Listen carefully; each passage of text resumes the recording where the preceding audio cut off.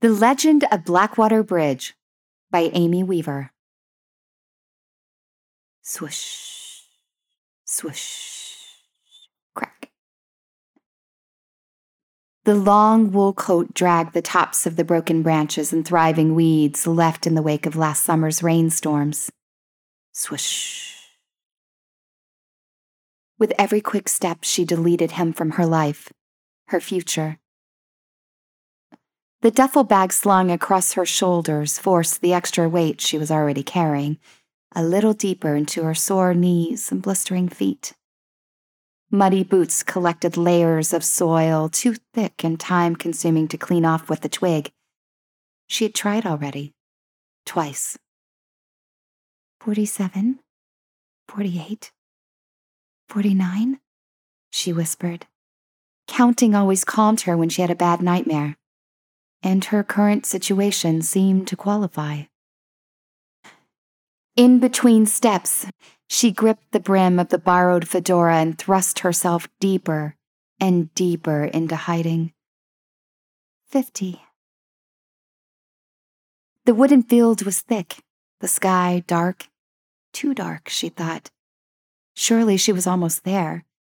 It had been a couple of hours since she and her compass had begun their walk. The sun would be up soon, and she couldn't be left behind. Only bring cash and a small first aid kit, the man had told her.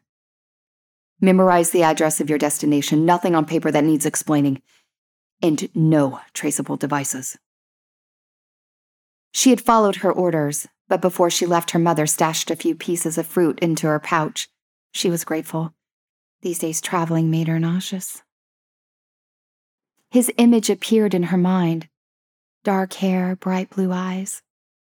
She stomped him away. She had fallen in love with the wrong man. Or rather, he had fallen in love with the wrong girl. That's what she had written in the letter she left for him the night before. Since the new regime had come into power, she had gone from being different to damaging. The new president had told them all so, and William's family had too much clout in the state to risk being associated with her kind. Things had changed drastically over the last 2 years. New walls, new direction.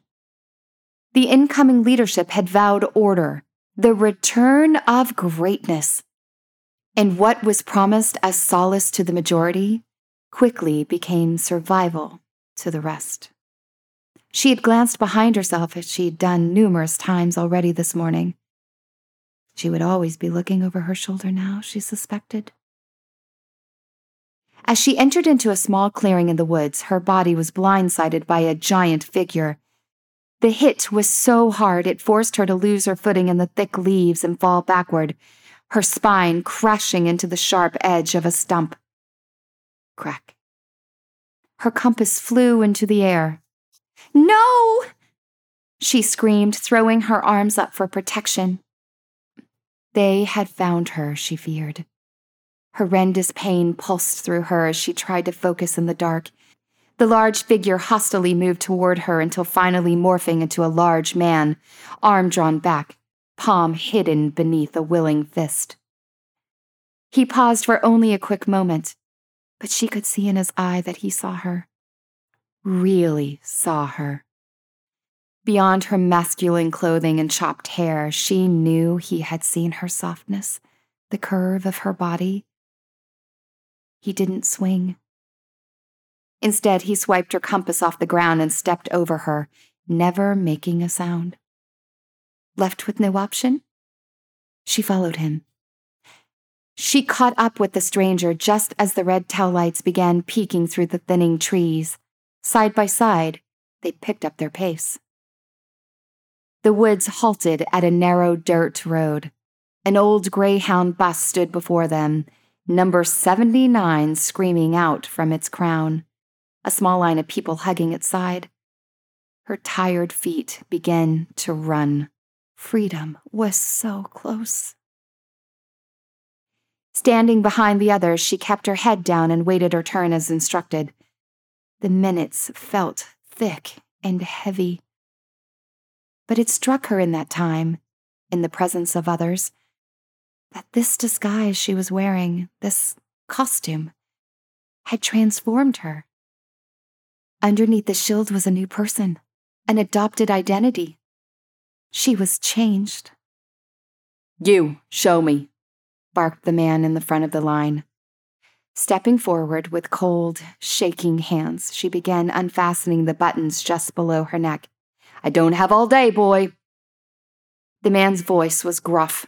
She was immediately intimidated.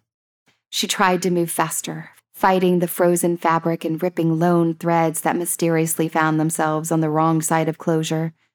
Eventually, she slid the stiff sleeve of her shirt and bra strap to the side in one fell swoop. She had practiced this part. Her left shoulder exposed an inch-long scar adorned with black stitching to lace up her unpopular brown skin. Luckily, it was a clean cut. Her uncle was a veterinarian, and although he dealt with a different beast, he was still gifted with a scalpel and thread. The man began to examine the wound, leaning in so close she felt her throat widen, a gag reflex to the smell of numerous cups of coffee and cigarettes. Dirt sat comfortably on his uniformed shirt that introduced him as Hank. She studied the curly font and wondered if he, too, was playing a role. "When did you take it out?" She hesitated. When did you remove your chip?" He snipped. "Last night, 8:27. You're cutting it close. If we have any problems on the road, you'll be removed." He stepped past her. "Next." "I was told I had plenty of time before the system could pick me up." Under the tension, her voice tightened into its natural, higher register. Hank paused to take in this change, this girl. He softened. "You're okay, sweetheart," he whispered. "We'll get you there in time." He pulled her in toward him and patted her shoulder. "You're okay." It was then that she noticed the prosthetic arm resting at his side. Strangely, it soothed her. She felt safe. They were all flawed. "Excuse me," a male voice rang out as she began to step aboard the bus. "Did you drop this?" A man her age, perhaps a few years older, stood with an outstretched arm, a floral scarf dangling from his hand. "No." As their eyes locked, she felt chills surge through her veins. His smile is contaminated, she thought. He was too clean, too composed. With his crisp leather jacket and fresh gray sneakers, not a trace of mud in sight. Instincts told her he was just like the privileged boys she had known in high school, the ones who had taunted her about her hair, her accent. "I'm Jake. What's your name?" Without a word, she stumbled up the stairs. One by one, the seats of the old Greyhound found takers, until at last the hydraulic door shut tight, closing the misfits off from their paths. Her heart raced. Gratitude. Regret. The smell of diesel had already begun to give her a headache. As her fingers massaged her aching temple, she thought back to the long vacations spent traveling by bus with her family after her father, God rest his soul, declared his mission to show his girls the country. "All of this can be yours," he said every time they stopped to admire a new horizon. While now reserved for junkyards and country roads, this beaten-up vehicle used to be a window into the possible. How foolish we were, she thought. "Listen, people," Hank roared above the engine and shuffling feet. "This is my bus. My ass is on the line just as much as yours, so here's the rules. Sun's almost up, so I suggest you listen closely." Stillness fell over the crowd. "I've searched y'all for traceable devices and you've come up clean. But if you even think about connecting, you'll be thrown out into the ditch. No questions asked. Now, We'll be going straight through on the back roads till sundown, about 5:30. We'll stop to refuel right at Blackwater Bridge, and you'll all get a chance to—" Voices rumbled from the back of the bus. "What?" Hank screamed. "We can't stop at Blackwater Bridge!" A large black man jumped from his seat. His hands shook as he spoke. "There's only 3 or 4 miles away from the Hyperloop. It would take only minutes for the authorities to reach us." "Who put you on here?" Hank roared back. "I can vouch for him, Hank!" screamed another. Hank studied the man, his nervousness. "Have a seat, sir. Relax. We're safe. They got the fuel we need for this whole thing, and it's going to be a real quick stop." Still shaken, the man sat back down. "Yo, we'll have about 5 minutes to use the facilities there, but that's it. 5 minutes, got it?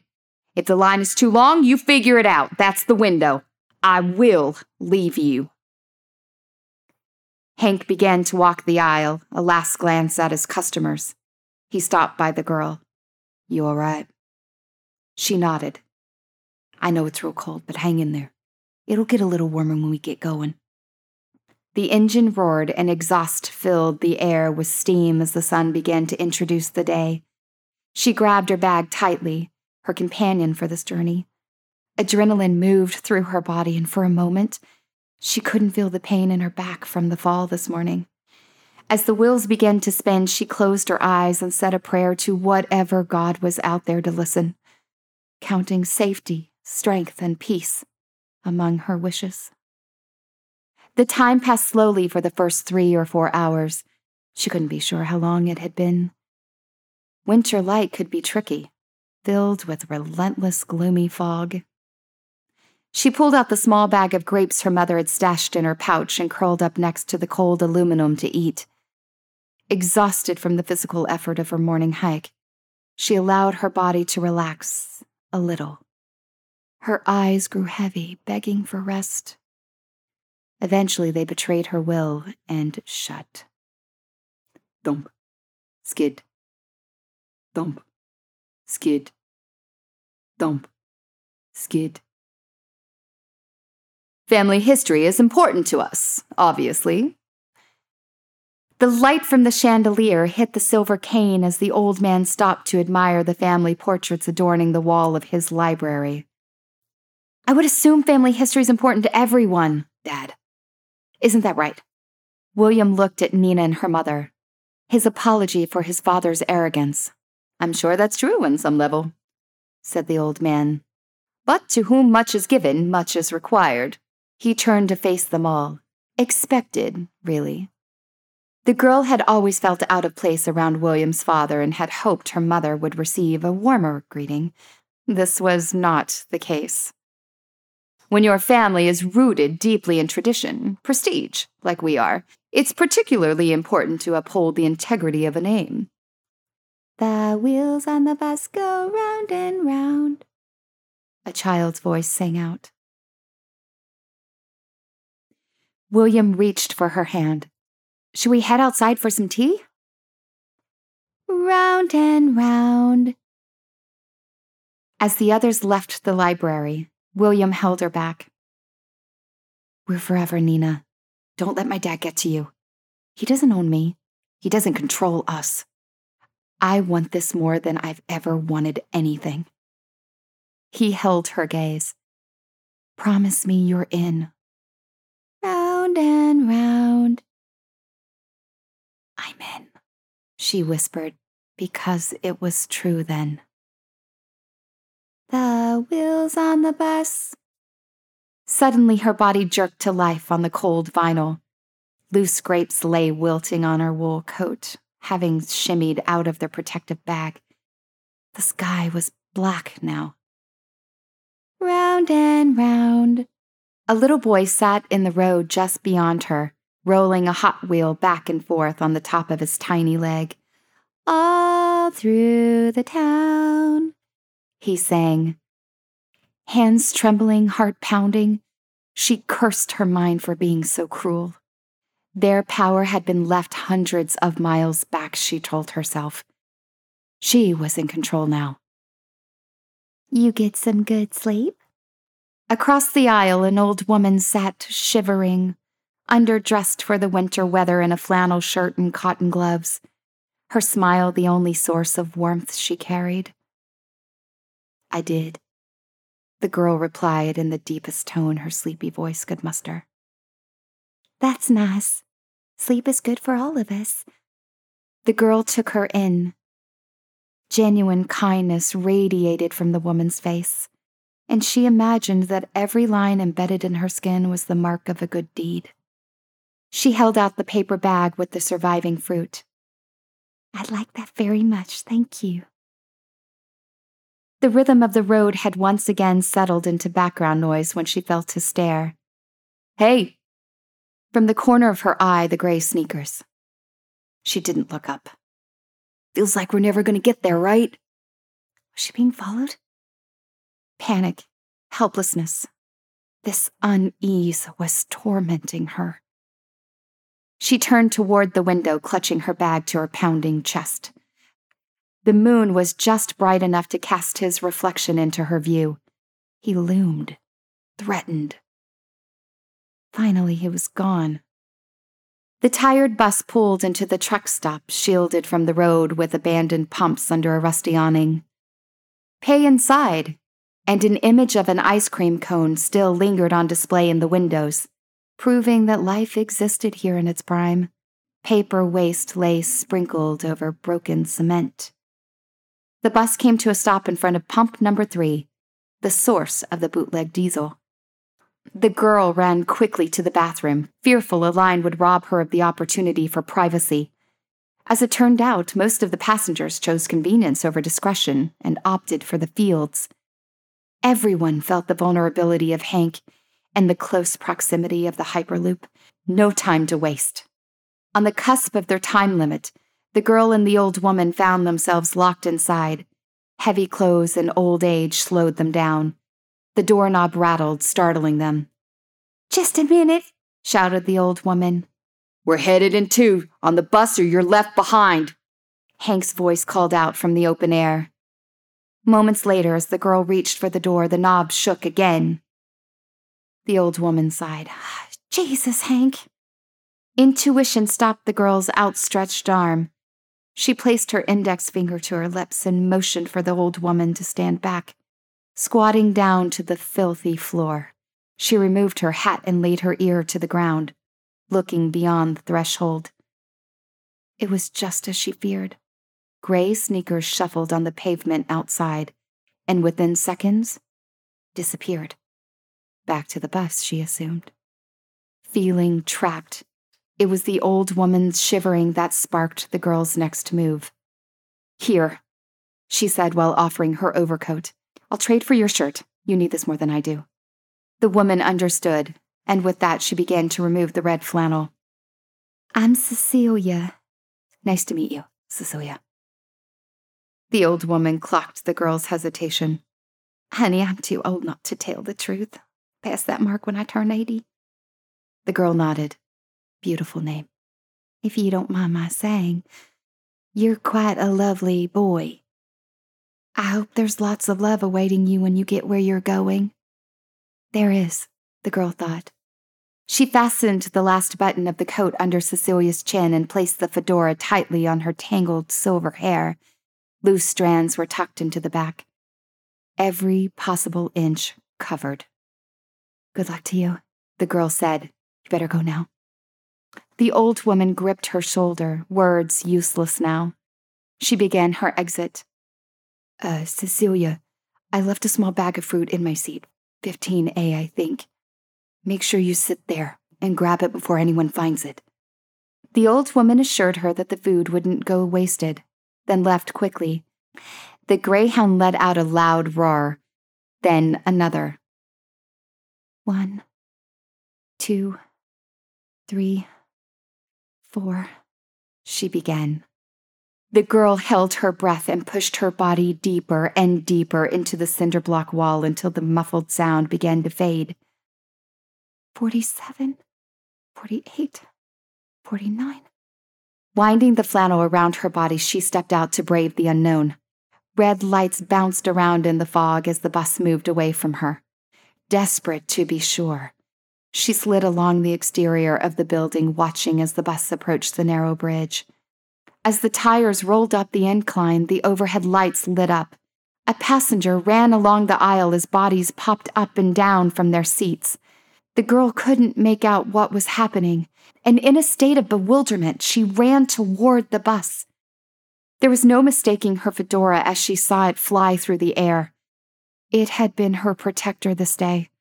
She braced herself against a tree as she saw the old woman's body lift through the air and crash into the glass windows.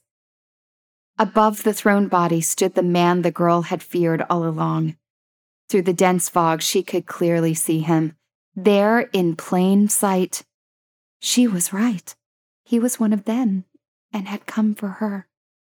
Mayhem ruled the bus for the next few minutes as the tires began to sway about the bridge, ignoring the warnings of yellow and white lines. Back and forth, it violently tossed the passengers into its walls, its floor. A skid rang out, sending the back of the bus to the front and the front of the bus into the icy water below. The girl ran to the edge of the bridge in time to witness the water crashing into itself, hungry waves devouring metal and flesh alike. She watched in horror as the tide rolled and twisted until small bubbles danced to the top, bragging. She waited in disbelief. Nothing. No one. She waited. Nothing. They were all dead. She began to weep. Stranded on the border to freedom, she took a moment to give thanks to Hank and his bus for helping her to get this far. She said a prayer for the old lady, Cecilia, her unintentional sacrifice. She owed a lot to them and asked that perhaps they could forgive her in the afterlife. The heavy burden she had been carrying in her body formed an unexpected explosion inside her stomach. With a rush that took seconds to erupt, she began to vomit. Confirmation. Safe.